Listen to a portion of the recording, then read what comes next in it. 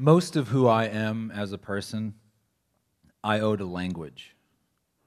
And there are the transactional and functional day-to-day uses for language, the ability to read an electricity bill, to write a professional email, or to send a text to my wife saying that the tracking session is running late, see you in the morning.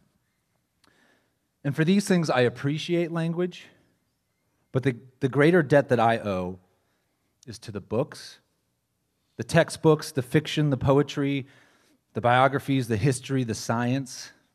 And to this day, it still amazes me as a lover of language that these books are nothing more than white pages filled with rows and rows of ink spots. And somehow these ink spots, when they're arranged in just the right way, they have the power to transport the human mind.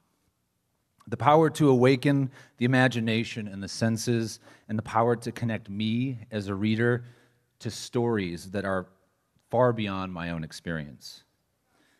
So for these reasons, I do say I love language. I really love language. And I've worked in radio and podcasts for about a decade now, and it's always, at least in the better moments, it's always been a natural extension of my love of language. Because I truly believe that at the end of the day, all of us in this room, we are writers. And our final product, even though it's bound in sound waves instead of those little ink spots, we're writers. So if we back up and we think about the process of making what we make, long before the episodes ever arrive in our listener's pocket, we spend hours immersed in words and language. We're researching, poring over books, periodicals, online articles. We're digging through transcripts. We're turning audio into transcripts, then cutting and pasting special sections of that transcript into a script where we're writing and rewriting narration, ordering the script and the tape, littering the margins of Google Docs with these super minute edit suggestions that labor over extremely fine points of language. We talk about tone, pacing, word choice, chapters, scenes, structure, beats. And it's all with the same desire as any other writer. We want to tell a story. And we know that the story, if we tell it, and it's a story that matters, and if it's told well, the listener, much like the reader of a book, can be transported. So I read this book, Louisa May Alcott's Little Women, when I was in 5th grade, and I loved it so much that I read it again in 6th grade, and then again in 8th grade. And it was the first time that I ever really wanted to experience a book again. I was fascinated with history at this time. History and English were my two favorite classes. So I know that there was something about the Civil War setting of this book that I loved being able to sort of enter that time.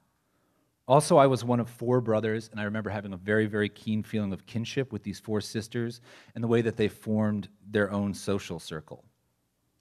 But what I remember the most about the book is the scene where Beth March is dying of scarlet fever. Now, certainly in 5th grade, I had never in real life been at someone's deathbed, but I remember how I was pulled through the page into that room. The description of each scene, the quietness of everything, and the way the sisters kept vigil.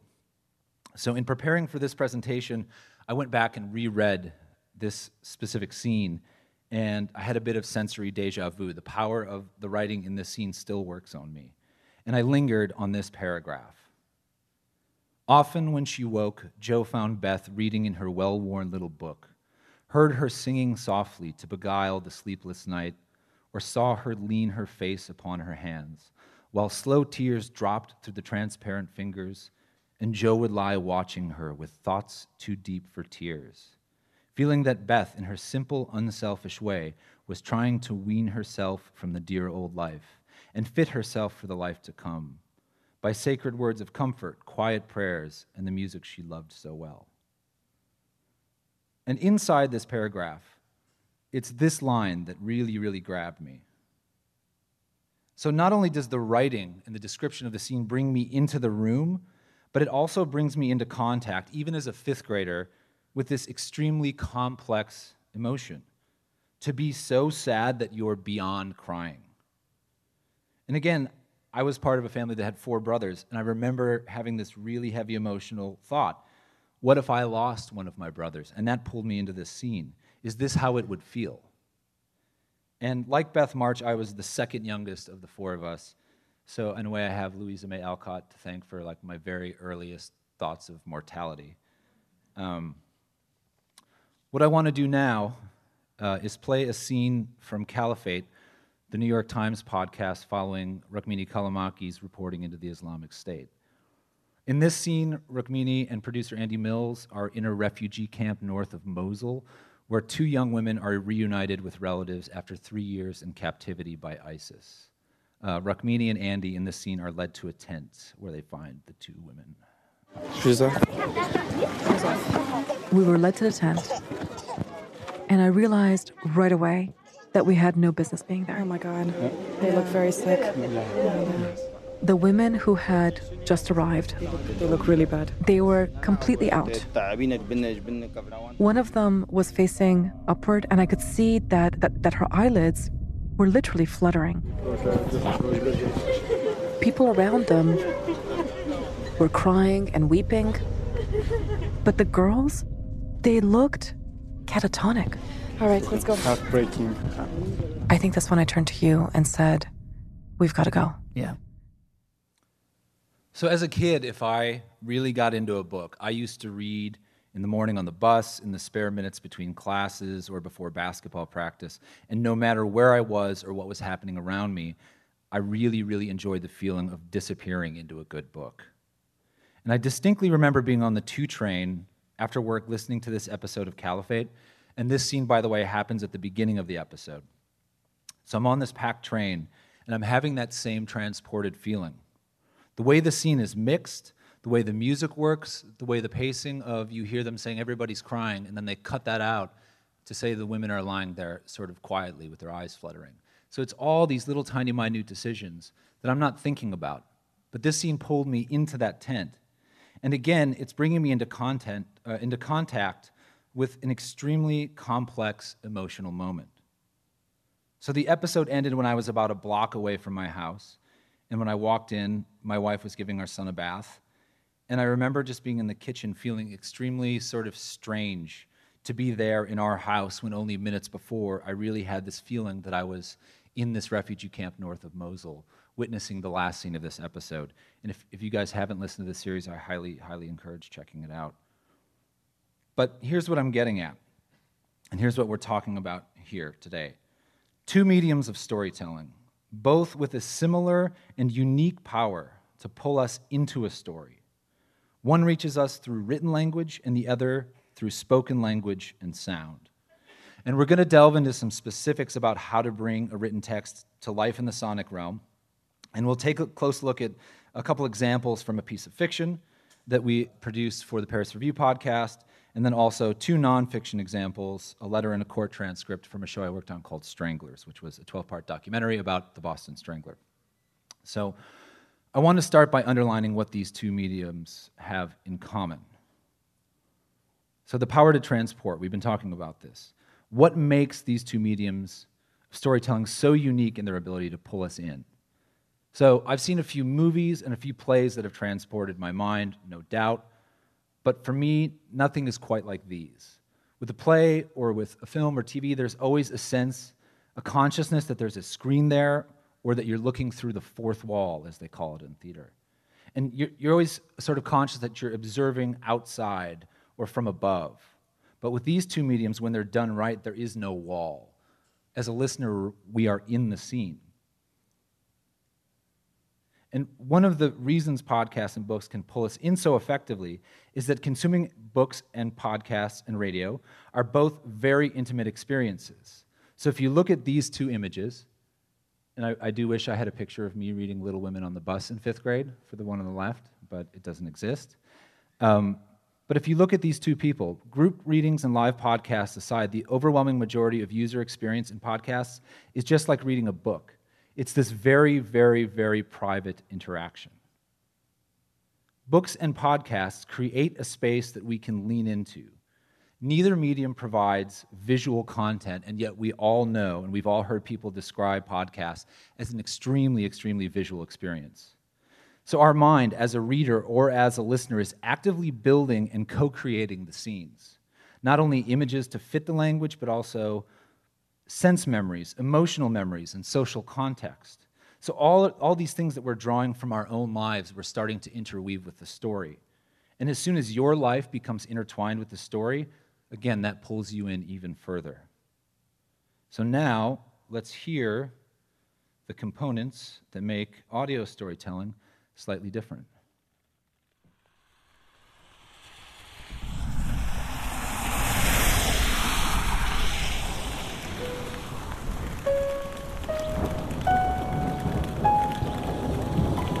I'm very slow. That's my metabolism, and so that's how I'm going to read it. Like me. Okay? So sound effects, music, and the voice of the narrator. The guy with the book doesn't get any of that. He's got the words on the page, and his mind has to supply the rest. But for the woman in the earbuds, the narrator has a specific voice. And that one that we just heard, this is Wallace Shawn. He's bantering before a tracking session that we did for the story we're going to look at. And as you heard, he's not going to be a fast-paced narrator. And whether you know him or not, the sound of his voice gives a very, very strong visual cue. And it starts to narrow and guide the possible faces and physical attributes that our mind is able to assign. Likewise, the music, the sound effects, we are giving the listener mental cues that simply cannot exist on a page. And that sounds a little Captain Obvious, I know. But it's really worth thinking about how the sonic decisions that we are making as audio producers, these are decisions that are going to affect the way a listener interacts with the language and with the story. If we make the decisions well, the listener leans in a little bit more. We underline the power of the language. If we do it poorly, maybe they flip over to their Instagram feed or they're looking for something else on the Stitcher app. That's a shameless company plug. That's who I work for. Yeah. So what I want to do is I'm going to look at and listen to the opening scene from the story that Wallace Shawn read for us. And in doing so, we're going to take a really close look at some of the decisions that we made as a production team and decisions that I made as a sound designer in adapting this story from the page into sound. So this is the opening few paragraphs of Dennis Johnson's story, Car Crash While Hitchhiking, which first appeared in the Paris Review in the spring of 1989. Now, I first read Car Crash in college. It's the first story in Johnson's book, Jesus' Son. So around 1999, I was a creative writing major, and I found this book sort of by accident, sitting in the English department, picked it up, started reading this story, and had my mind blown. Took the book, and I read it over and over and over. So to be in the studio in June of 2017 recording this story for the Paris Review was really a great thrill. And we had this guy, the one and only Wallace Shawn, to do the read.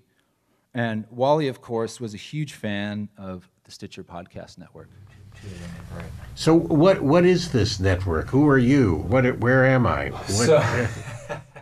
So Dennis Johnson had actually died just 2 months before this recording session, and Wallace had been a friend of Dennis Johnson, and so he came into this session really, really committed to honoring his friend by getting a good read.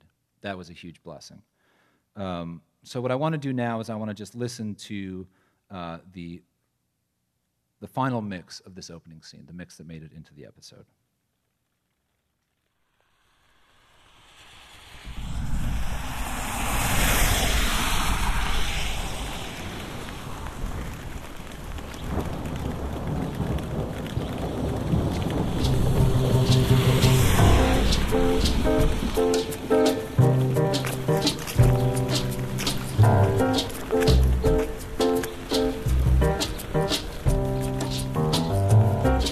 Car Crash While Hitchhiking, a short story by Dennis Johnson.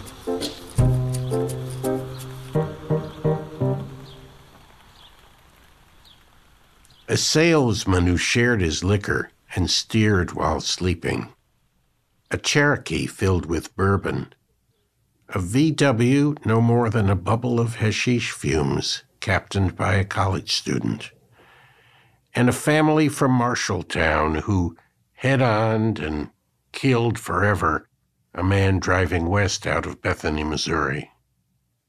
I rose up sopping wet from sleeping under the pouring rain, and something less than conscious thanks to the first three of the people I've already named, the salesman and the Indian and the student, all of whom had given me drugs. At the head of the entrance ramp, I waited without hope of a ride. What was the point even of rolling up my sleeping bag when I was too wet to be let into anybody's car? I draped it around me like a cape. The downpour raked the asphalt and gurgled in the ruts. My thoughts zoomed pitifully. The traveling salesman had fed me pills that made the linings of my veins feel scraped out. My jaw ached. I knew every raindrop by its name.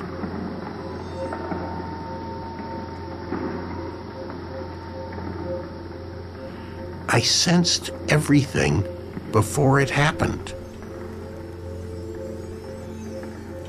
I knew a certain Oldsmobile would stop for me even before it slowed.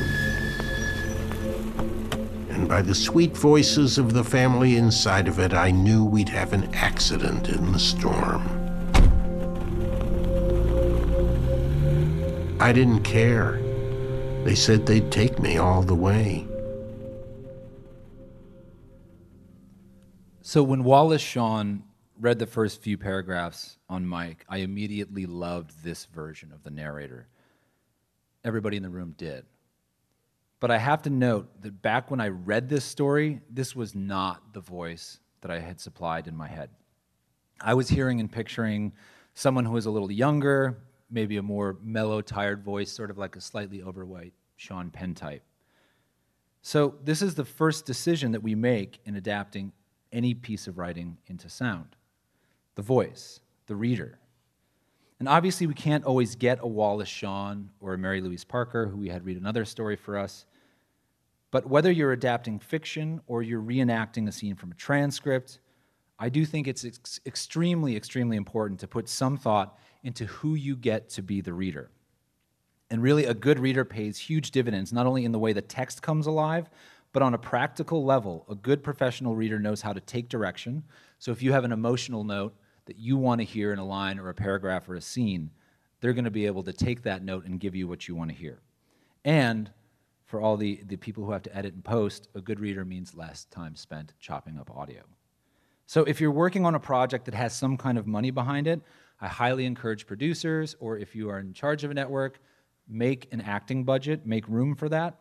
And honestly, it doesn't take a huge budget line. There are communities of actors in just about every city, and in my experience, they're totally thrilled to find a new venue to ply their craft, and a lot of them are huge fans of podcasts and will jump right in. Also, a lot of them have home studios that they use for voiceover work or audiobooks, so they're actually able to just record almost on the spur of the moment at home. And that, of course, saves money in terms of renting studio time. But whether you get a pro like Wallace Shawn or you get your roommate's boyfriend who took like an acting class in college, the next most important step, is working through the script. And that means that you as the producer have to take that script and you have to read in. You have to know how you want to hear it. The way that Brendan Francis Newnham, who is a co-producer on the Paris Review podcast, his metaphor is to think of it like a shot list, like you're doing a film shoot. You want the close-up. You can ask actors to sort of be off mic, and then if you want emotional content to seem a little bit closer, there's the proximity effect, right? Things like this, you can think about how to use the studio technology, but you got to come in knowing what you want. And then the next step is coaching a good read. So we're going to talk through a few of the decisions in terms of coaching a good read and sort of the sound design and scoring simultaneously. But the first thing in coaching a good read is pacing. Pacing is like the most important thing. Now, Wallace Shawn said he was a slow reader, and in fact, off mic, he told me, I'm the kind of guy who likes to buy his envelopes one at a time. But even so, we asked him to really, really take his time on this first section. In fact, with every piece of fiction we recorded, we tried to keep the pacing of the opening scenes slower than the rest of the story, and here's why. When we're reading this book, if I handed everybody this book right now, we are all going to read at our own pace. To get through this first paragraph may take some people 40 seconds and other people 3 minutes. We can linger on an opening section as long as we need to until we understand it. Or if there's a really beautiful line, we look up, stare out the window, and muse upon it, and then return to the story. But in the audio realm, everybody is locked to the same timeline. And the keeper of that timeline is the producer of the story, the producer of the audio piece. So that means that we as producers have to be conscious of that, and we need to err maybe a little bit on the side of those who need a touch more time and space to get their bearings. We want people to be able to key in on the narrator's voice, to start filling that in with a visual, and to start to absorb the details of the initial exposition. So in this story, it starts with this catalog of characters, and so we wanted Wallace to do a read that let people really absorb them. So it's a salesman who shared his liquor and steered while sleeping. Beat. A Cherokee filled with bourbon. Beat. So hand in hand with the pacing is something that I call voicing, things like tone and emphasis. So in reading this scene, there's the phrase head-on, which is sort of an invented verb for the head-on collision. And when you're reading it, it's relatively easy to absorb on first glance. But when you hear it out loud, you don't see the hyphen, and it's a little strange to the ear. So we got a take from Wallace, very finite point here, but we asked him to do a take where he put a touch of air quotes around head-on and then a beat after that word, just to let people have that sonic cue that it's sort of an odd word, and then a moment to sort of absorb it. And then there's the longer sentence after that, the one with the commas and the em dashes. Again, a sentence like this is super easy to parse on the page because we see all the grammar, the commas, and the dashes. But in the audio realm, if you don't have the right pacing and the voicing to indicate where those commas are, this sentence can throw a real wrench into the listener's experience.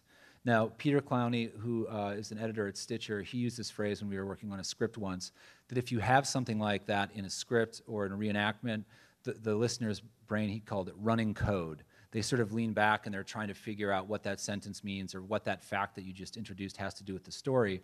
And while they're running code, the audio is still going. So that pulls them out and they're reaching for the rewind button, which we do not want to do. So in the end, we spent a lot of time working on these first few paragraphs. But in my experience, when you take the extra time to work out things like tone and pacing at the beginning, usually all those directions and notes stay with the reader, and then the rest of the script reading moves really naturally out of those notes. And again, that often means a lot less editing to do in post. Now, in terms of sound design, this section has some pretty simple literal sound effects and then a few literal or non-literal artistic choices. At the top of the scene, you hear the storm, the car is passing, and you can hear in headphones, it's really nice, you hear the sound of someone slogging through a puddle. It was me, I was slogging through a puddle and I recorded it. And if you use these at the top, okay, before we hear the title card where he says the name of the story and the writer, all of these are really effective in pulling the listener in.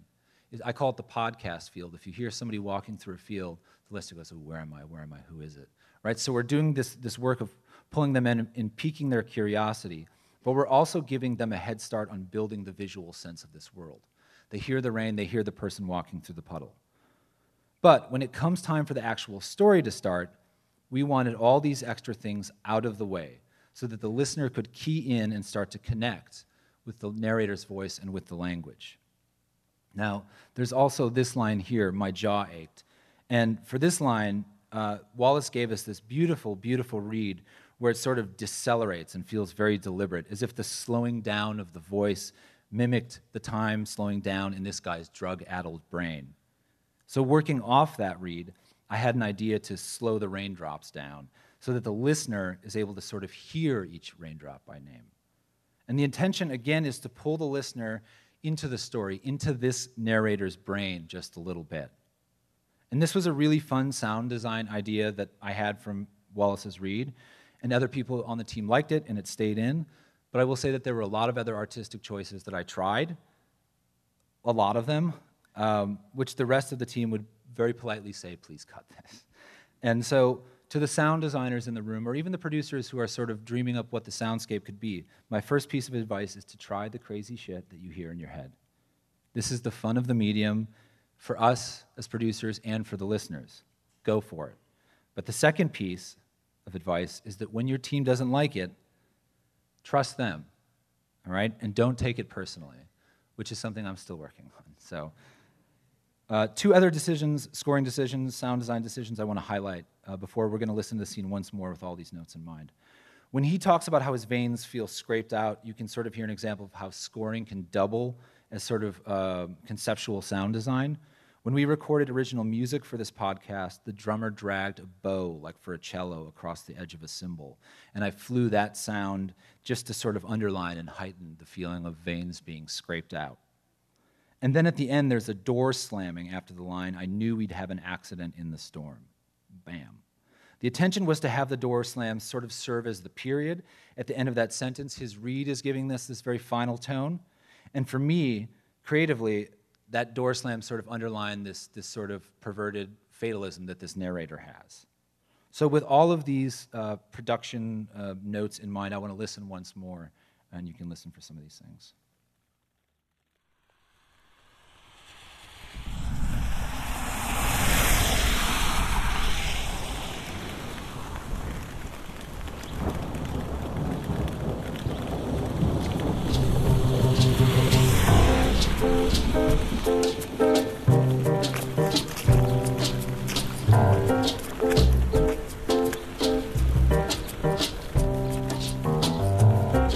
Car Crash While Hitchhiking, a short story by Dennis Johnson.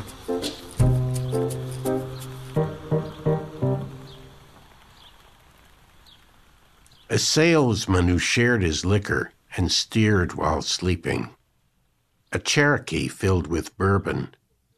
A VW no more than a bubble of hashish fumes, captained by a college student.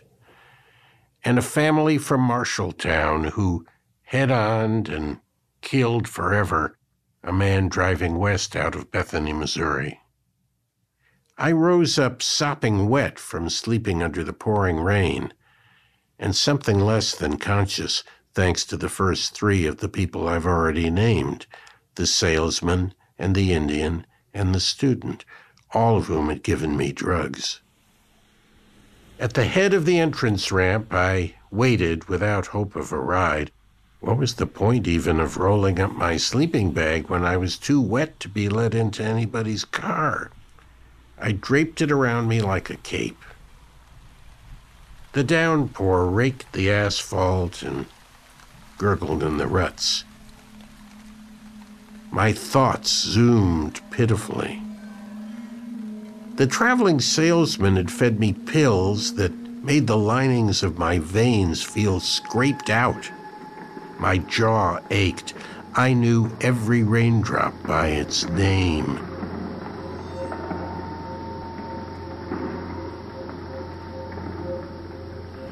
I sensed everything before it happened.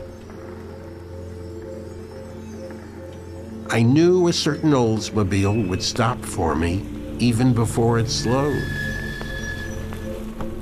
And by the sweet voices of the family inside of it, I knew we'd have an accident in the storm. I didn't care. They said they'd take me all the way. So we went through some of the decisions that we made in sound designing, mixing, revising, and there were several more that we didn't talk about. And although there are a lot of very conscious decisions happening, we do not want the listener to feel any of that decision-making process. We want the sound design and the scoring to really be supportive of the language and the way that it's voiced. It's sort of thinking of it like underlining or italics. It doesn't change the word that's on the page, but it changes the way you perceive it. So along these same lines, I want to listen to another scene from this same story. And this is the scene where the car crash takes place. And what I'm going to play you now is my first draft of the sound design. This is the Michael Bay version. The interstate through western Missouri was in that era nothing more than a two-way road, most of it. When a semi-truck came toward us and passed going the other way, we were lost in a blinding spray and a warfare of noises such as you get being towed through an automatic car wash. The wipers stood up and lay down across the windshield without much effect. I was exhausted, and after an hour I slept more deeply. I'd known all along exactly what was going to happen.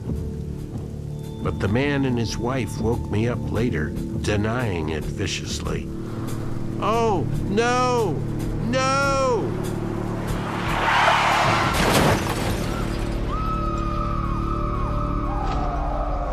I was thrown against the back of their seat so hard that it broke. I commenced bouncing back and forth. A liquid which I knew right away was human blood flew around the car and rained down on my head.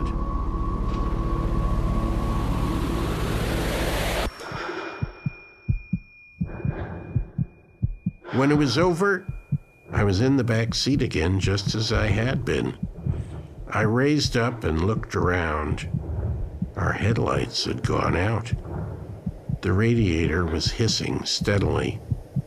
Beyond that, I didn't hear a thing. As far as I could tell, I was the only one conscious. As my eyes adjusted, I saw that the baby was lying on its back beside me as if nothing had happened. Its eyes were open, and it was feeling its cheeks with its little hands. So I sent this draft to the team, and there were some very strong opinions. And then I revised the sound design, and now I'm going to play you what made it into the final version. The interstate through western Missouri was in that era nothing more than a two-way road, most of it. When a semi-truck came toward us and passed going the other way, we were lost in a blinding spray and a warfare of noises such as you get being towed through an automatic car wash. The wipers stood up and lay down across the windshield without much effect. I was exhausted, and after an hour I slept more deeply. I'd known all along exactly what was going to happen. But the man and his wife woke me up later, denying it viciously. Oh, no! No! I was thrown against the back of their seat so hard that it broke. Except for a little bit of the sound of the windshield wipers, I took out literally every other bit of scoring and sound design. And if I revised it today, I think I would actually get rid of the windshield wipers. Somebody yesterday came up after it and he was like, no, the windshield wipers are dope. Like, that's the heartbeat. But I spent hours putting this scene together, and I really thought people were gonna dig it, that it was gonna feel like this really immersive experience. But all the other producers on the team said, quite correctly, it's too much. You've got this incredible piece of writing, this incredible use of language, and this fantastic read from Wallace Shawn. Just get out of the way. So sound can be immersive, yes, but it can also drown. And we all know what it's like to watch a movie or a TV and have that feeling that our brain is, quote, turning off. There's so much stimulus that our brain shuts down because so little is required of it. So my initial mix of that scene approaches the TV effect. It gets the heart racing, but it just sort of zaps the active part of the brain into submission. And here's why. When I make a decision to use the low, anxious piece of music, I'm dictating a mood that the listener has to experience. When I pile up the sounds, the echoing scream, the screeching brakes, the crunching metal, the baby cooing, the EQ sweep, the heartbeat in the ears effect, I am piling all of these things up, and I'm building a sort of wall between the story and the listener. Essentially, what I'm doing is I'm putting up that fourth wall, and I'm forcing the listener to watch this scene from behind that wall as opposed to being in the scene, helping with their brain to create it. So each sound effect that I pile on there is one less thing for the listener's brain to imagine. And the other thing is, I remember reading this scene several times. On the page, it is not at all over-dramatic or ominous. The car crash happens, yes. But the more remarkable thing is the way that the narrator describes it with such an odd sense of detachment. So as an English major back in 1999, I had all kinds of theories about this narrator, about whether his mystical premonitions are a result of insanity, a result of the pills and the hash, or if he really is Jesus' son, if he really is immortal.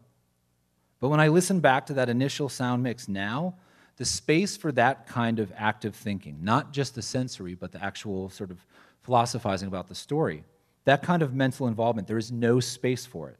I don't see how anyone hearing the story for the first time in this way would be able to think about the story. So for me, working on this mix was a sort of a lesson in less is more, in the sense that sometimes the less we provide, the more there is for the listener to connect with. All right, so we've been talking about adapting fiction into the realm of sound, but I also want to look at some examples of nonfiction documents. And I want to give a slight trigger warning that the examples we're going to use are from the podcast Stranglers, which is a podcast about the Boston Strangler, so there will be reference to sexual assault. Now, we all know that the sound of archival tape gives people a very immediate thrill. There's this feeling of time travel and a feeling that we're getting access to something that's been unearthed just for us. And I think that there's a similar thrill in hearing someone read old letters. So Stranglers was a 12-part documentary about the Boston Strangler, who raped and strangled 13 women in Boston in the 1960s. This is a series that I co-produced with Northern Light Productions, or Stitcher co-produced with Northern Light Productions. It was actually, as you can see in there, it was first released under the Earwolf label, and then we smartly decided to keep the Earwolf label comedy, but that's why it says Earwolf. And I think I saw her, Sharon is here. Sharon Mashihi was one of the co-producers, senior producers on this show, and had a huge hand in like writing script and researching and all kinds of things. In most tellings of this story, the serial killer, Albert DeSalvo, he gets this sort of celebrity spotlight, while the victims are either reduced to a list of names or worse, just lumped into this number, 13, the 13 victims. So one of the things that we wanted to do was create these small scenes that brings the women back to life as human beings. In one episode, we interviewed the granddaughter of one of the victims, and it was really, really powerful to hear this woman who's now older herself talk about the experience of losing her grandma so tragically. Now, the woman in this picture is Sophie Clark, who was another victim of the Boston Strangler, and she was 20 years old in 1962. And to tell her story, we reenacted the letter that she was writing on the night that she was murdered, and I'm going to play you the reenactment now.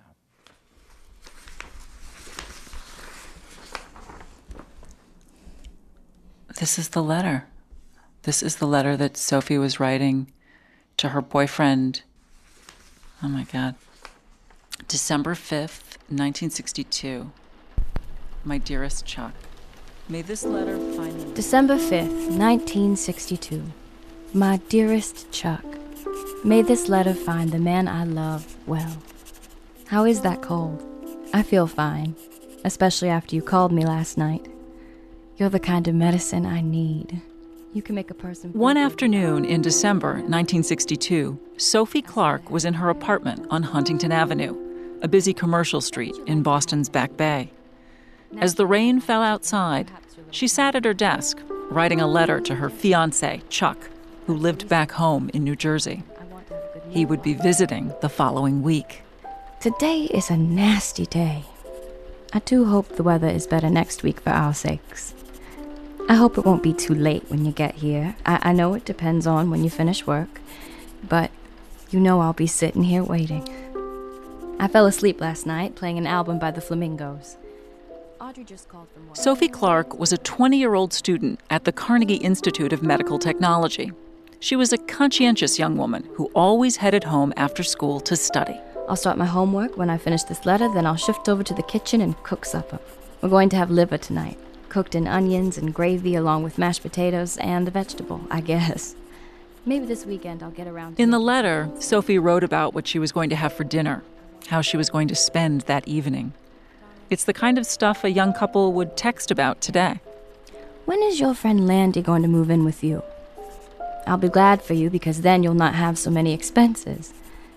I was going to suggest that you get a phone, but I guess you can do without it.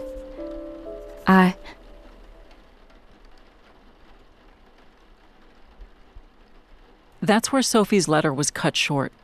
At the end of the page, she began a new sentence with the word I. Below that, the page was left blank.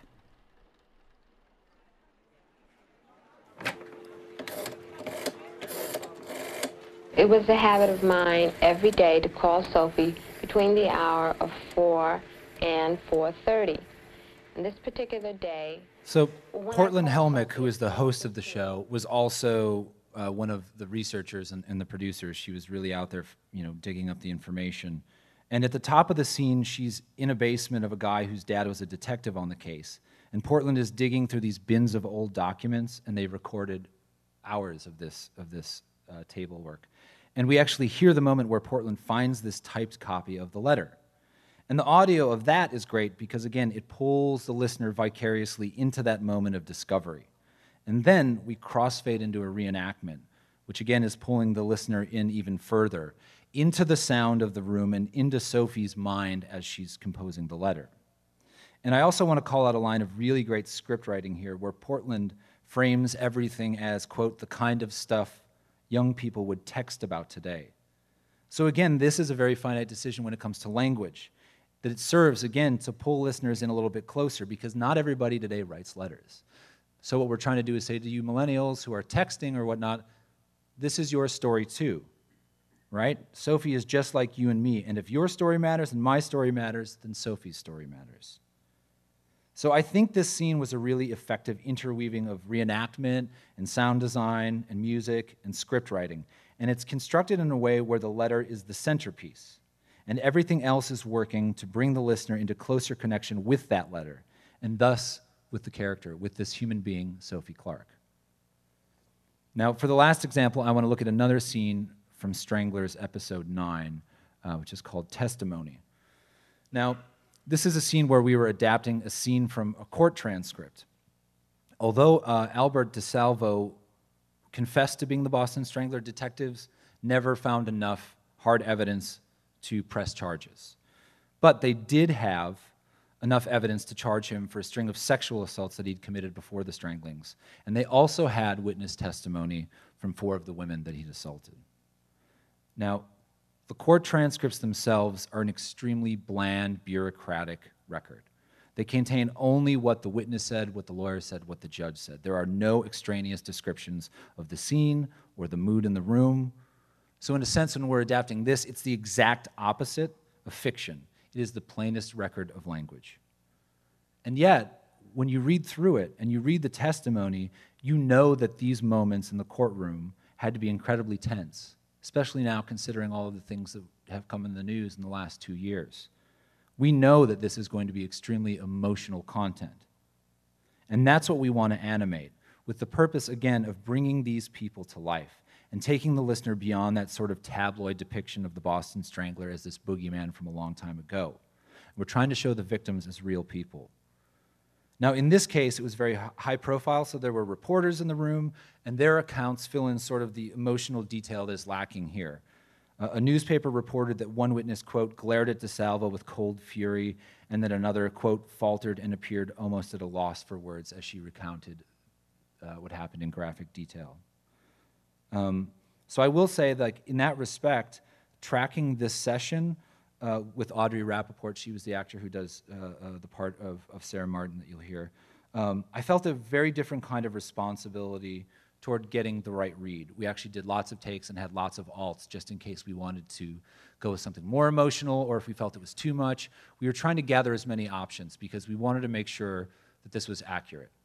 Is that, maybe not accurate is maybe not the right word because we don't know what she sounded like, but we wanted to be able to hedge our bets when we were in the mix process. So I guess what I want to do now is play this for you, and I will note that in the episode, the full reenactment does include more graphic detail, which, again, we felt was very, very important to include, but for today, I'm just going to sort of fade out before some of that. And one thing to listen to in this reenactment, 2 things, actually, the breathing. The performance, the reenactment, I don't like using the word performance. It's not acting. To me, reenacting is the appropriate term. But she really starts to do some work with the breathing on the microphone. And the other thing is the music. And the music I want you to listen to. I still think it works. I think it helps to support and heighten the emotion. But I have to say, given what's happened in the last 2 years in terms of the victims facing down Larry Nassar, Andrea Constand with Bill Cosby, Dr. Blasey Ford, don't think if I mixed this today, I would add the music there. I don't think that the modern ear would actually need the music to feel the sort of emotional weight of the scene. So that's just an interesting note that occurred to me this week, that social context, the moment that you're mixing it, does play into the choices you make. So let's give a listen. And we proceeded in a workmanlike way to put the witnesses on the stand who were victims of one kind or another. Mrs. Martin to the stand, please.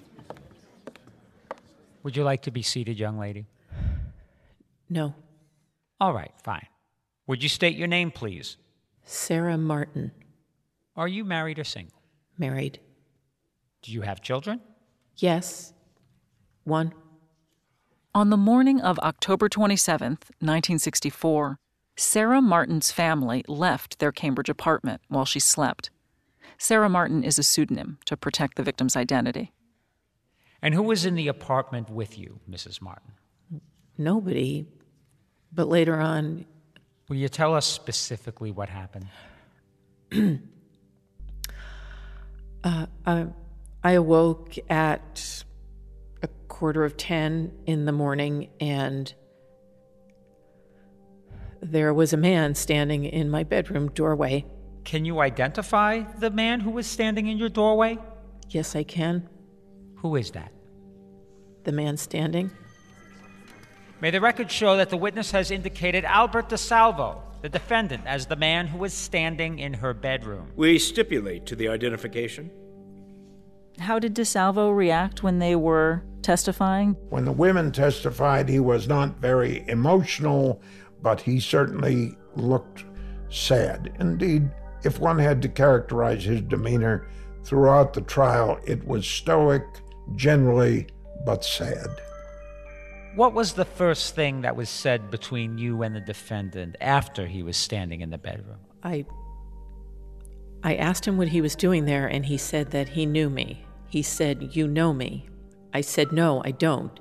He said, "I'm a police detective," and he wanted to ask a few questions.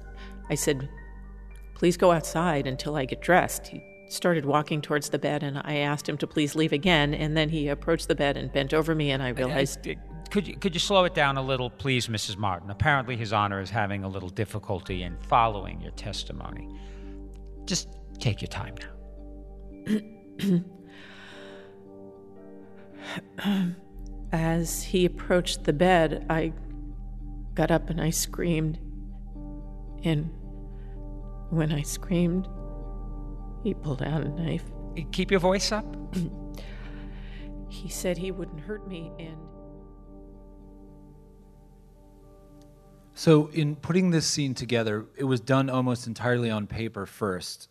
The court transcript is a very long document, and the scenes that we're taking are the ones where the emotional content is. There are a lot of other sort of more sort of scene-setting, biographical stuff about the witness. So that's one thing when you're adapting a transcript like this. You got to find the content that works for your story.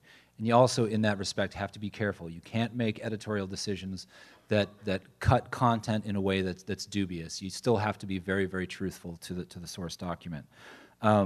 Also, you can hear how we're interweaving script writing, and we're interweaving a little bit of tape. That's the lawyer F. Lee Bailey, who was actually Albert DeSalvo's lawyer. And it's Portland talking to F. Lee Bailey. And we were pulling parts of that interview, again, doing all of this in script, in writing first, so that while we're in the court scene, we now have somebody who was there filling in some other detail. And that's working with and slightly against the emotional. It takes us out of the emotion for a minute, and then we go back in. So there's a little bit of a dynamic going on there. But getting back to the breaths, when I was tracking this scene with Audrey, it really wasn't until a few takes in that she started to add the deep breaths and really go for some different emotions. And I was listening in the headphones, I was reading lines with her across the table, and just sitting in the studio, I would close my eyes to hear the take. I would try not to look at her because, again, I had to pay attention on just the voice. And when she started doing the longer pauses and the breathing, I honestly started to have that transported feeling, that air in between her words was the air, the tense air in the courtroom. And there were a couple takes that I think even went a little bit farther than this in terms of emoting. And I talked to somebody afterward yesterday, I thought maybe this was a little too far. And again, we're making decisions. And Will everybody think it's the right decision? No, but again, we're working as a team, as a production team, deciding which take is the best. But again, to the point of these breaths, I think it's a really, really important thing. When you listen to the scene in headphones, especially, those breaths are right inside your head. It really is, again, like when we're talking about this, like a shot list, it's a very emotional close-up. And I was talking to producer Brendan Baker about the value of breaths in a performance. He was telling me about his experience recording the Wolverine podcast and how the listeners were all adapting to acting for a microphone as opposed to a camera. And one of the things that they realized after a day or two of shooting was that their breaths were really they would hear the playback and they're like, oh, the breath work is so important. And this is the way Brendan put it when I was talking to him. I wrote it down because I thought it was more eloquent than how I might have put it. He said that the sound of a breath can be the equivalent of a person's facial expression. He also said that including the sound of a breath is, quote, a real editorial choice.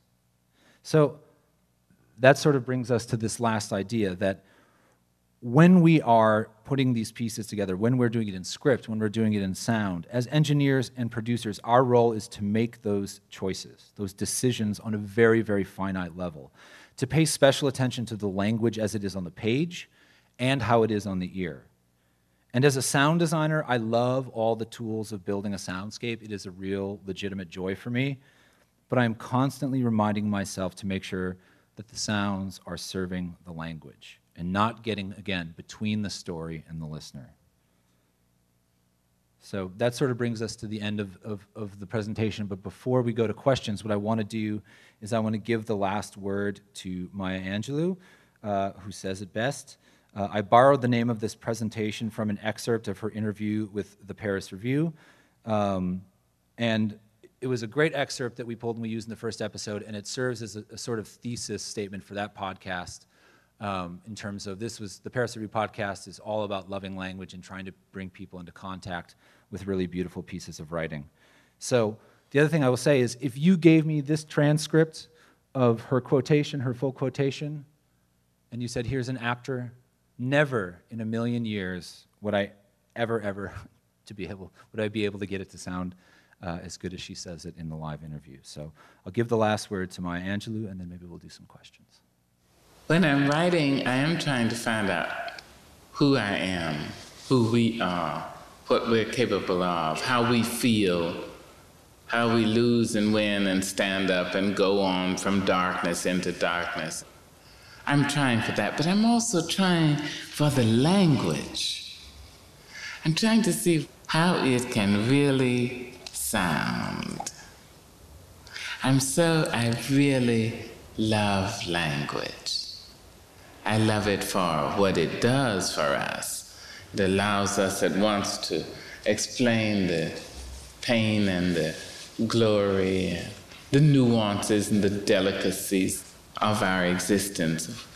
I mean, how we are, how human beings are, how cruel we are, how kind we are, how subtly brutal and overtly cowardly we are. Language helps us to say that. That's why I love it. Thanks.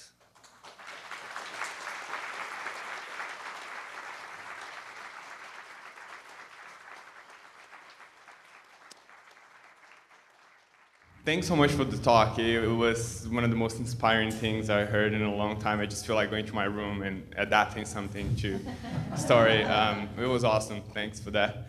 I have a comment and a disclaimer. I am a sound designer, so take that with a grain of salt. And I would just like you to comment my comment if possible. My feeling is that I just hope our production teams don't get music too much out of the way. And yeah, I love language too, and music is a language. And this is an audio, as you said, you're choosing the actor, right, to speak about something. You are narrowing down the possibilities. When you chose the sound design for that crash, you're doing the same. Why this or that, voice actor or this and that writer are so much more important than the work that you choose to do in that piece. as far as for the listener, I don't think anyone comes with that background. You're just analyzing and listening for the whole. Personally, I really liked your first draft. I think it was really amazing. Sometimes I like movies and I just read the script of the movie and I want to get that experience. But mostly I like to watch the movie with a particular composer and a particular actor and a particular lighting and editing. So that's just my comment, how I felt towards that. Because you're like a person that really love written language, but you're also a sound designer, so it's really cool for me to hear that. So if you have any comments. Sure. And I would say that I'm with you, and I think that I'm a musician as well, and I love music as much as I love language, and I agree that it is a language. So there are spots where you can have the music step forward. It's sort of genre dependent, piece dependent. There are other stories that we did where the music was really staying out of the way, and then when we had the space to, when we did original scoring, we let the musicians be a little bit more vocal and melodic in their work. But we made sure that where that posted was in a place that wouldn't trample the language. And again, this is a podcast that is all about adapting fiction. Now, I did some work on a show called Blacklist Table Reads, which was full movie scripts. The Blacklist, I'm not sure if you're familiar with the Blacklist, but it's this thing in LA with these. Do you work with the Blacklist? Somebody raised it, or you just know what it is? Oh, okay. But it's like, these unproduced movie scripts, and that sort of have been talked about by a lot of people in Hollywood. And I forget Franklin, what's his name? Franklin Leonard. Who is just a beautiful human being. So what he does is he then tries to take these movie scripts and get them produced. He made a podcast where they would take some of the unproduced scripts and we would sound design them from beginning to end. And in those instances, we were going for more of a filmic, literal sound design approach.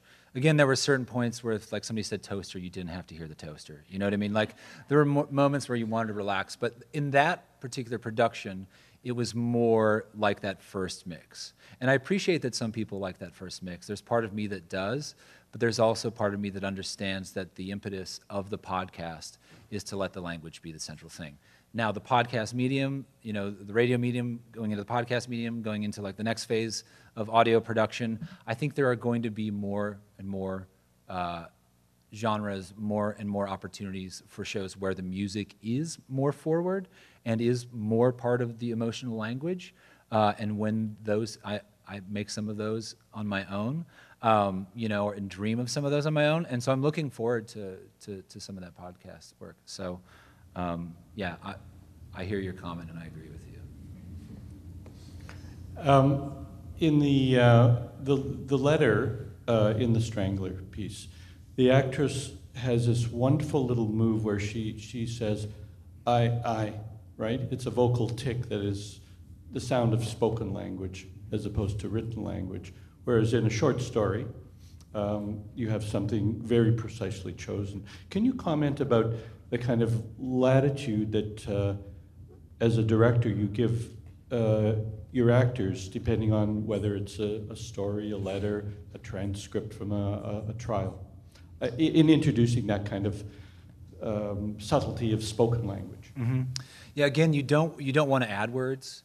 And if you're going to condense a transcript or a condensed letter, again, you want to be very, very conscious of doing so in the appropriate way, that you're not changing the meaning. But I think especially in transcripts, giving the actor the latitude to, look, what the emotional context is. I mean, that's what theater work is. I've seen plays that I've read, and I'm always surprised when there's an ad lib or something different there that happened because the actor was feeling it in the moment. And that's cool. I think that's part of the work. So for me, again, it's part of getting a good actor in there who knows that they can do that, and then making sure you give them permission to, but then also just being conscious that what they're doing isn't veering too far away. Does that sort of get at the question? Yeah. I have kind of a nitty-gritty question about coaching. I coach hosts as part of my job, and you talked about how the beginning is really important and that the notes will kind of carry through to the end if you get the beginning right.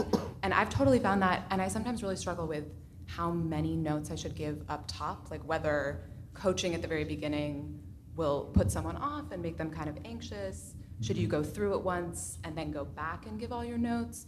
So I wonder if you could speak to how you create that environment in the first part of coaching so that people can sort of get launched in the right way.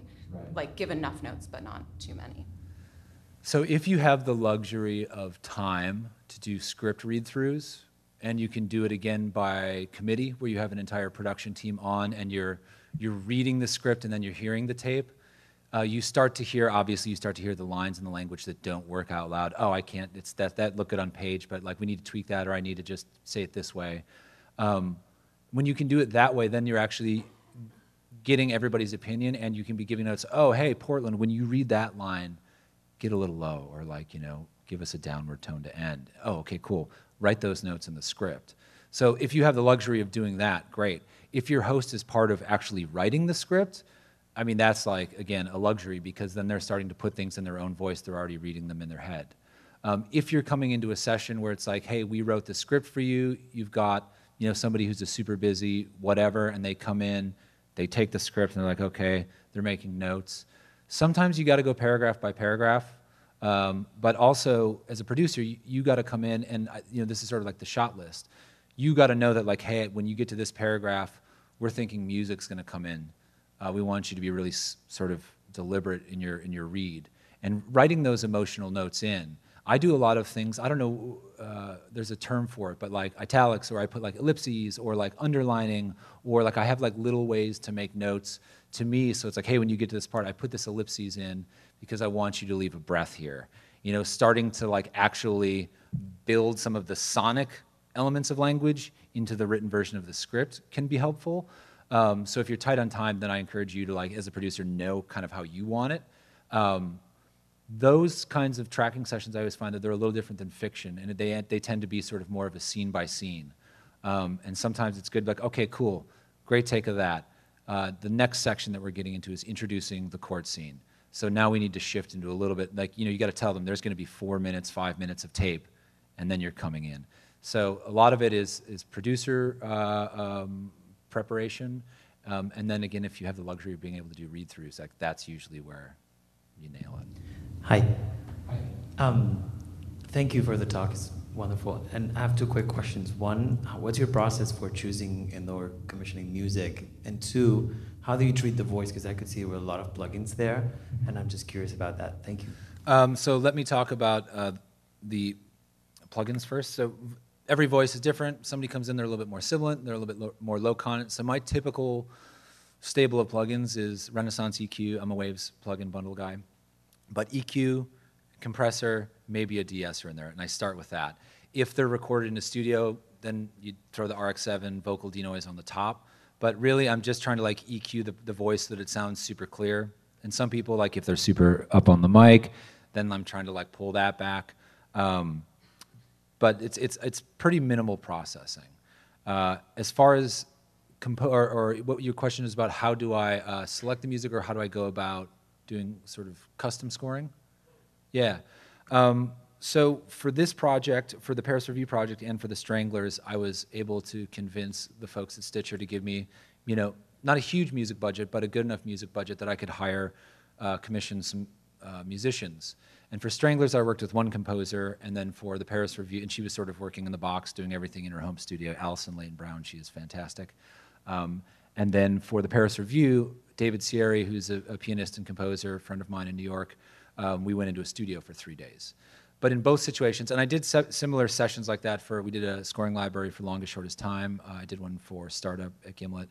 And when we would do those sessions, we would come in, we actually did a lot of pre-prep work, and we sort of knew, hey, we need to have 6 pieces that are like in this mode, 6 pieces that are in this mode. We're sort of thinking about, like, not the 8-pack, but maybe the 24-pack of crayons, like what are the different emotions that we might need in the course of this season. We don't know all the content we're going to use, but we know that the moods are going to hit this.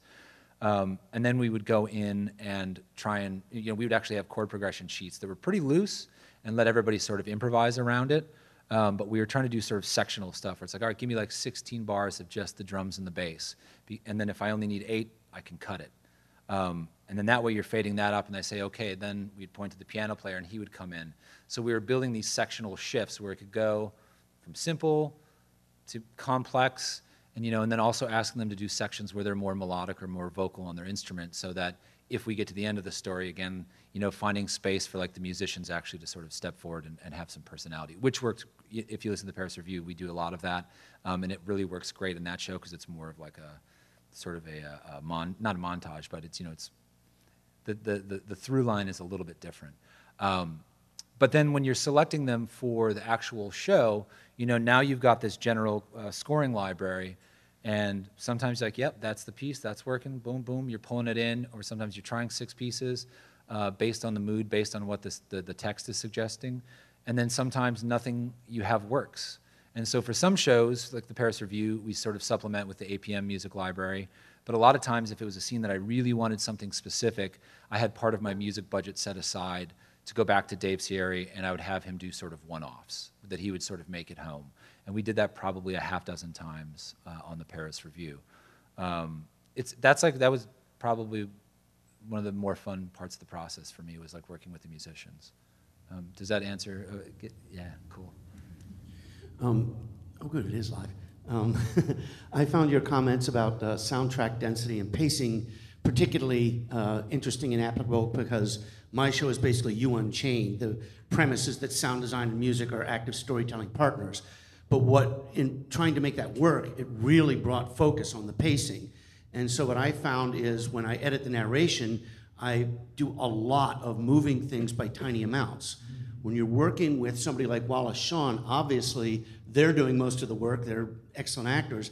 Do you ever find places where you need to edit for pacing specifically, not just I don't just mean because other things intercede, but I mean just for the flow of the read itself? Yeah, absolutely. I mean, even with Wallace Shawn, he would give us a read. What I always tell readers is, if you read too fast, I can't, it's very difficult for me to sort of impose a more patient pacing. So I just say, like, err in the fact of it, like, if you think it's going to be a long beat there, give me a long beat. And if I need to tighten it, I'll tighten it. If I need to make it a little bit bigger, I got the room to do it.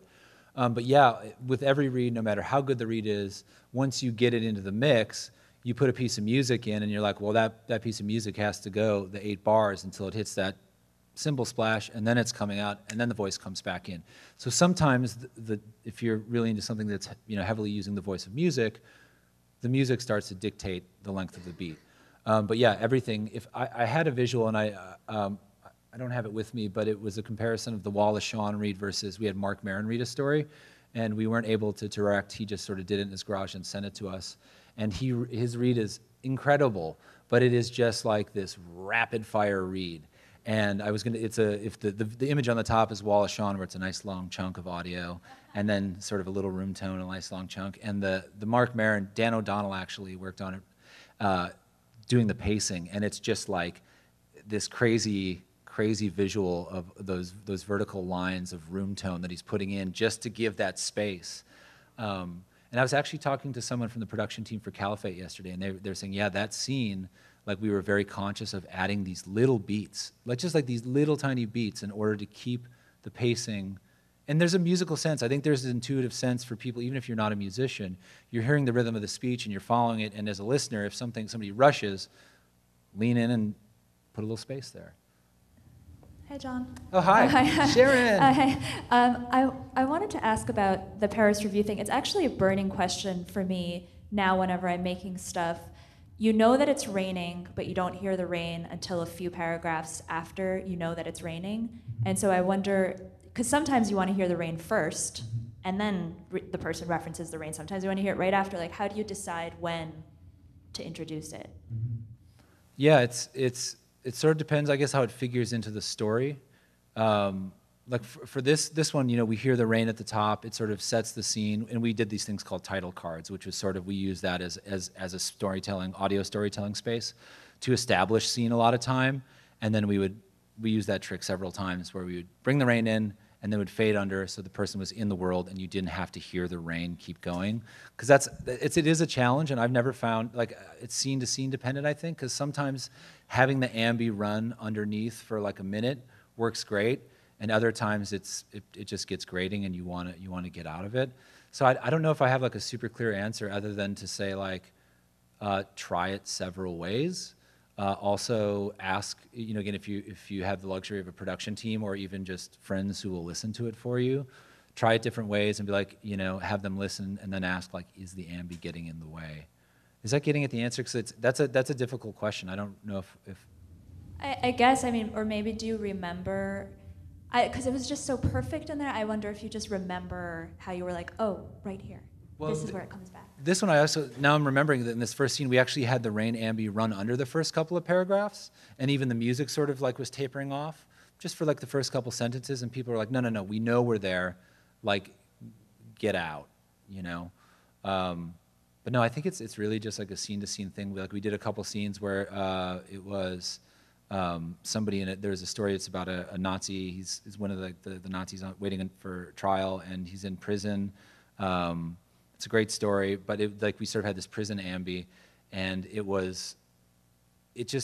had. In order to set that scene, it was actually like very complex sound. There's lots of people in the back, and so we really struggled with like where are the parts that we put it in. And I think in that story we ended up choosing like a lot of like the interstitial moments. So there'd be a transition, you'd sort of hear it again to pull the person into the scene, and then you would like try and get it out of the way. Yeah, that's a difficult one. Thank you, everybody. That was the Q&A from the second presentation of I Love Language. Now, here's the Q&A from the first day. Hello. Can you take us a little bit through how your actual, like, it was cool to actually see your tracks laid out, but can you take us through, like, your actual logistical process? Like, when you're talking about, you know, putting a sound scene together, like, are you, might sound a little juvenile, but is it just like, I feel some little piano here, or a little guitar? Can you like just take us through like your thought process when you're actually putting it together? Sure. Sort of in the same vein of coaching a read, like the most important thing I think for doing a sound design is to read the material, absorb it, make notes, but before you even start doing sound design, start sketching out where you want music to come in.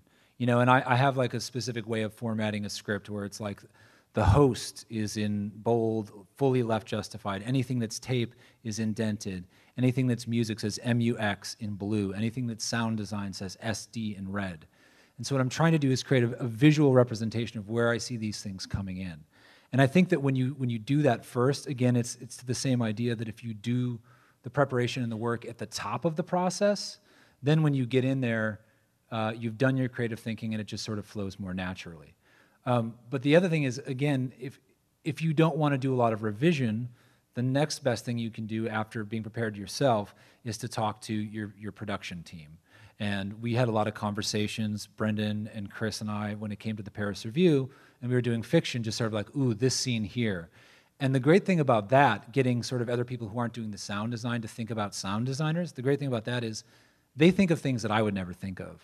But also they will veto, I learned, if you get the buy-in early, then you don't get those emails saying you need to cut that shit. So getting the sort of group consensus is great in terms of widening the creative net, but also just sort of fine-tuning the process afterward. So then once you actually get into the session organization is super important. Again, I'm doing similar thing to the script. The host is at the top, that's your main voice. Any interviews are the next tracks. And then if you've got sort of field tapes or clips, a couple stereo tracks for that. And then I have music 1, music 2, music 3, music 4. And then I have a music bus that they're all going to. And then I have sound effects 1, 2, 3, 4, sometimes 5. And then I have 2 tracks for ambi. So I lay that all out. And I just have a template. So anytime I'm doing a project like that, I open the template and I'm set. And again, having it organized like that, I know that if I have ambi, I put those at the bottom, because those are the things that are kind of anchoring. And then you'll see the little literal sound effects or the artistic ones. And then the music, you know, sometimes you're using stereo mixes of stuff that you're pulling off APM. Sometimes there's a cool budget and you record your own music for it. And if you've done your own scoring library, then it's a matter of sort of trying to pull stuff from that. If you can do custom scoring, I mean, that's the dream. Does that start to answer your question? Is there any other part of the process that you're curious about? Because I love the logistics. If everybody else wants to leave me and this guy will talk logistics all day. Yeah. Hey, I actually have a logistical question too. Oh. So mine's more about the read. And I'm wondering if you can get a little bit granular about, like, in terms of the Wallace Shawn example, would you have him read like a paragraph at a time and then keep doing that paragraph until it was perfect? Would you like, how do you find, does it depend on the reader and you sort of get a rhythm with them? Like, how do you get that perfect read? And then also, have you ever had a really bad read? And how do you get through that? Like, do you have any tips for just like changing the scene completely so that someone gives a better read? Right. I have had, let me just sort of work in reverse. I did have a very, very, very bad reader who's a friend of mine. And he had the right voice, and we were able to get the takes, but it literally took hours in the studio going line by line, almost me reading it as I heard it, and then him echoing it. And that's sort of like a last-ditch thing. It's like, look, if that's who you've got, then again, there's a sliding scale. If you have a great reader, you're going to do the notes up top, and it's going to fly. And then if you have a bad reader, you know, you're going to have to spend more time in the actual full body of the read, you know, working things through line by line. Now, Wallace, again, what I was saying with him, we spent a lot of time at the top talking about, he said, now who is this guy? And do you think this actually happened? And he had questions for me about the story. And I said, I don't know, what do you think? And he goes, well, I don't know. I said, well, then let's leave it ambiguous. You know, so he wanted to talk through it. He actually wanted to take the time. And when he came in, I said, what is your time constraint? You're a busy, beautiful man. And he said, I love Dennis. I want to get this read right. So we worked through the beginning, and then he did a great first take. And I said, that was great, but I sort of let him go. But all I was doing in the control room is I had the script, and I would mark. I'd say, either he swallowed that word, or, ooh, this is getting towards a part where I know I've done my prep, and I know I want sound effects or music coming in here. So I got to get him to do a line that decelerates and has more of a downward tone. So it's cueing, this is a point to either think or take a break, right? So with him, it was the dream, okay? And then also when we're doing these tracking sessions, again, there's other people in the room. When we did the Dick Cavett one, which was a really, really fun read to do, it's Dick Cavett doing a Salter story, and he was so much fun. I still have to put together the supercut of all of the cuss words. But he wanted to do things. He was like, look, I want to go paragraph by paragraph, page by page. And so he would talk to us, and that's how he wanted to work. But again, he didn't really have a time that he had to get out. We did a read with Stockard Channing reenacting an interview. She plays the part of Dorothy Parker. So this is like a great get. And small anecdote, she was in London doing a play, so she was in a studio there, and I was at home on the phone sort of just listening to her read. And even on the phone, I was hearing this crinkling sound, and I was like, Miss Channing, are you wearing a leather jacket by chance? And she said, yeah. I said, I don't think Dorothy Parker was wearing a leather jacket in this, and I can hear it moving. You know, so listening for even those details is important. But for her, she had time to do one take, and she had to go. And I said, do you have time to do a second take? She said, no, you're going to get one. I said, great, will you at least stick around and let me do 5 or 6 pickups? And so then I had to mark and be sort of super organized. And then there were parts of that interview that her read, we wanted to use it in the episode, but the read just sort of wasn't good enough. We didn't quite get the take we wanted, but a lot of it was great. And actually, if you listen to that interview, the person who plays the role of the interviewer is Anna Sale from Death, Sex, and Money. And her performance in that actually plays beautifully off of Stockard, who's playing sort of an older Dorothy Parker. So that starts to answer your question as far as it's dependent on who you're working with. But again, it's really important before the session to say, like, how long can we get you for?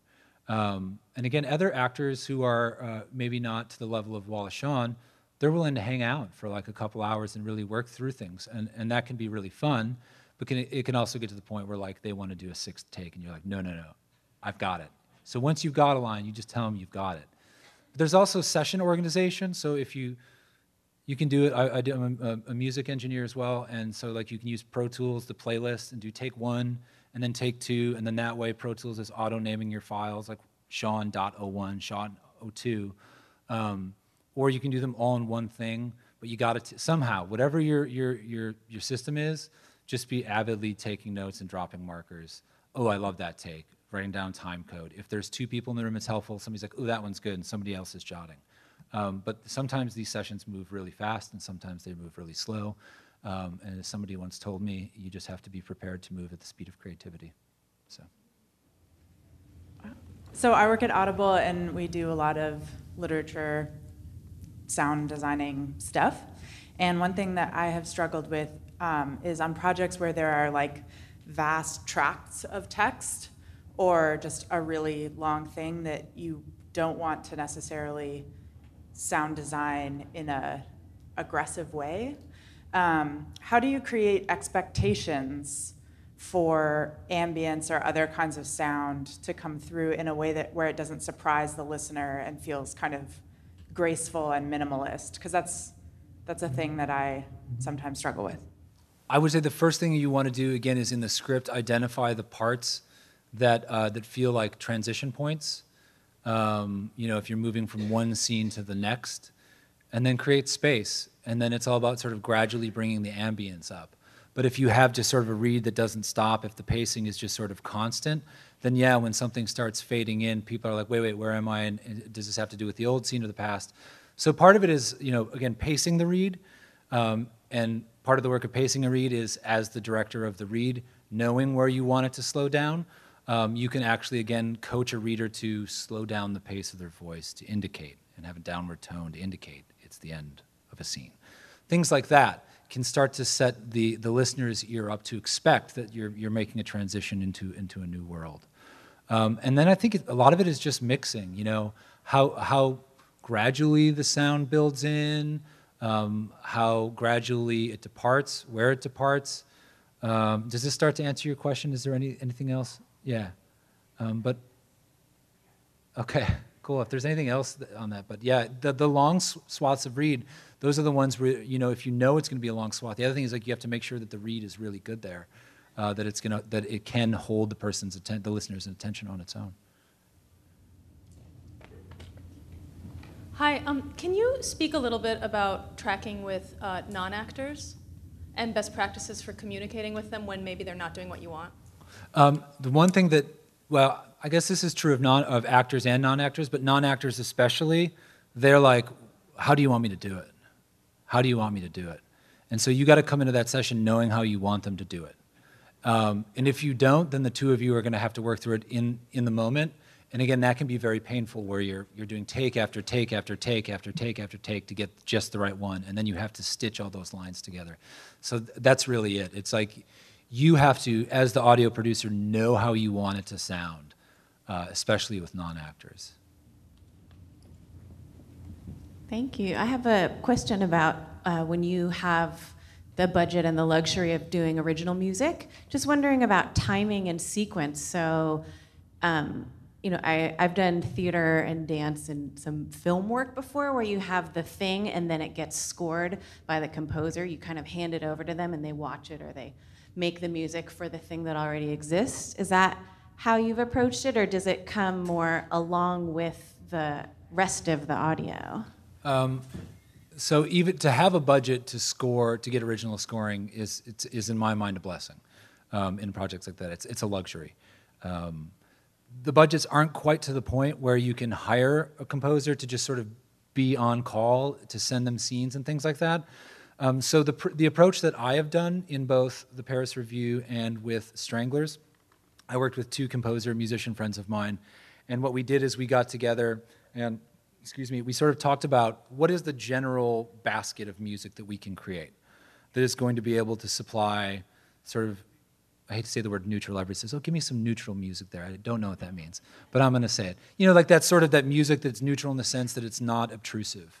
But there can be like neutral but propulsive, neutral but creepy, neutral but meditative, Just these things that sort of, they can play in the back, they can just hang on one note, whatever. And so what I've done with these two things is you do an initial session or an initial batch of music where you contract them and say, we're like for Paris Review, we went into the studio for 3 days and it was a blast and we just sort of improvised, but we knew going in what we wanted to improvise around, what were the chord progressions, things like that. With Stranglers, and then were you paying them for the time or for the product that came out of it? We paid them for the time. So my friend David Sierri, who's the lead composer on the Paris Review, he got sort of paid the most because I did a bunch of pre-session work with him. He came and met with us at the Paris Review, the editor and Brendan and I. And we just sort of sat around and talked about what kind of music do we want, and never, be careful of jazz because it's the Paris Review and poetry, and you don't want to fall into the beat hole. So we just sort of conceptually talked about that kind of stuff with Dave, and then I paid him more as like the sort of session leader and for pre-session work and post-session work. And then the other guys were, we just did a work for hire contract, and we're going to do a 3 or 4 day session. There was no rehearsals. These guys all played together, so the chemistry was there. And we made a really, really impressive collection of sound cues. And we were recording everything to stems. So the sound engineer there was printing the drums, mixing them, printing them down to a drum stem. The bass was going to a bass stem, the guitars, the piano. And so what that does, and then there was also a full mix, and then what that does is it gives you the ability to take a song and then deconstruct the arrangement, or use the full mix and then later you just use the drums and the bass. And I've generated sound catalogs for Startup and also for Longest Shortest Time doing the same thing, where it's stemmed out. So these songs have, you can take one cue, one song, and use it 6 different ways. But in terms of the sessions, it can be manageable. If you have a specific question that you want to talk about after, as far as what a budget can look like, I'd be happy to talk to you about it. And sort of what I negotiated with the guys, they felt was fair, and it fit. It was a good day rate for them. They enjoyed the work. But in both cases, after that initial batch of music, you're scoring something and you're pulling something in that you think will fit and it doesn't fit. You try something else, it doesn't fit. Both of those composers, I kept them on and kept some room in the budget to sort of do one-offs. So for the Sophie Clark scene that we played, I didn't have anything in our library that would work. So I cut everything together. I found a sound-alike that I might use, and then I sent it to Allison and sort of gave her the parameters. And she worked very fast and sent me back the song with all the stems. I muted everything but the piano. And even those things, the way I negotiated it with her, it was sort of we will pay you per piece. And it worked out where she was happy and we were really happy. So it's sort of a mixture of two, doing a session before and then finding somebody who's willing to do the one-offs. Yeah. Hi. So I have a question about reenactments and emotion. Obviously, it is very compelling when you have a read in which you have all of the breaths that have all of the feelings. But you're also kind of putting your own spin on something that actually happened. So in the case of this transcript. So how much license do you have to say, this is probably what it sounded like, so we're gonna make it sound like this, versus, I mean, in that scene, be true to it. We were able to sort of corroborate from the newspaper reporter that this witness was the one who sort of faltered. So in that case, we had a little bit of research that could bolster our choice. But there are other situations where you don't know, and you have to make a decision. And that's where it's really great to work with a production team so that you're not making the decision alone. And also when you're doing the takes then, and with Audrey when we did that scene, there was sort of the question of, is that too much? And even listening to now, maybe there are people in the room who are yeah, it's too much. I mean, you're going to make a decision. Some people are going to love it. Some people are going to hate it. And the idea is that if you're making 1,000 decisions across, a season, as long as 90% of them are good, I think the listeners go with it. But if your decisions are sort of over the top, over and over, then you lose them. Do you tend to err on the side of emotion is good because people are going to be more invested in it, or do you have a rubric? No, I mean scene by scene. But definitely in the tracking, what we're trying to do is with Audrey, we had a straighter take that was sort of a little less emotive, and we cut it in and we tried it. We tried, but we always had options. So if in the 11th hour somebody's nah, that's over the top, we would have another option. But really, I got to say, it's just sort of scene by scene, and those are the moments where you're sometimes you hear it back later and you're yeah, we overdid it, or we didn't quite do it right. And the best thing you can do is just listen and be all right, next time we'll do it differently. I thought it was really great when you played the 2 versions of the scene with the windshield wipers. I have to confess, I like the Michael Bay version better. And you can spit on me later. I think I'm not fine. At all. But it brought me to think do you test it all? Have you ever tested versions on your target audience and discovered things that kind of surprised you, especially in this idea of how much sound design is whether it's covering up the text and how it's working for people. I would absolutely love a process like that where we were able, to make something like that in advance enough to be like, all right, even if it's just like 20 people you work with and have them listen. But, unfortunately, the way production schedules go, like a lot of these things are being made under the gun and on the fly. But yeah, I guess sort of like the test audience feedback that you get is, does a show, it's in real time. It's the download numbers and people talking about it. So, but that's not to say, this is still, again, sort of a burgeoning media, and it's not to say that like within a few years, the production model is totally different and you produce and then listen before you go out. That sounds great, but it sounds to me like a luxury. Yeah. Thanks so much. This was amazing. I'm just curious to know how much are you thinking about sound design before you go into the studio to voice with people? Like, so are you already thinking about the musical transitions and like how much? And you said that maybe sometimes you already have a bit of a session on the go. I'm just curious how much you have on the go beforehand. Again, it's sort of time dependent. If I've got the time, I definitely love sitting down with fiction or whatever, or if it's just like an episode script before you're assembling anything and doing that prep work and deciding where you want stuff. And when you do that, sometimes it's like you come in and the way Wallace Shawn sort of slowed his voice down on that one line suggested the sound design. It worked in that direction. But there are other times that if you come in, you're like, ooh, I got this idea. I got this great idea. If you read it like this, I'll do this thing.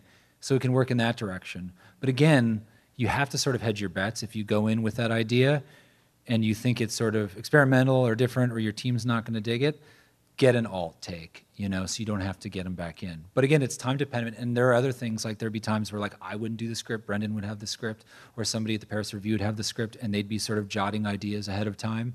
And that's great. So if you've got a team and you can divvy that work up, that's great, but definitely the preparation pays off, yeah. Thank you, everybody. This is really fun.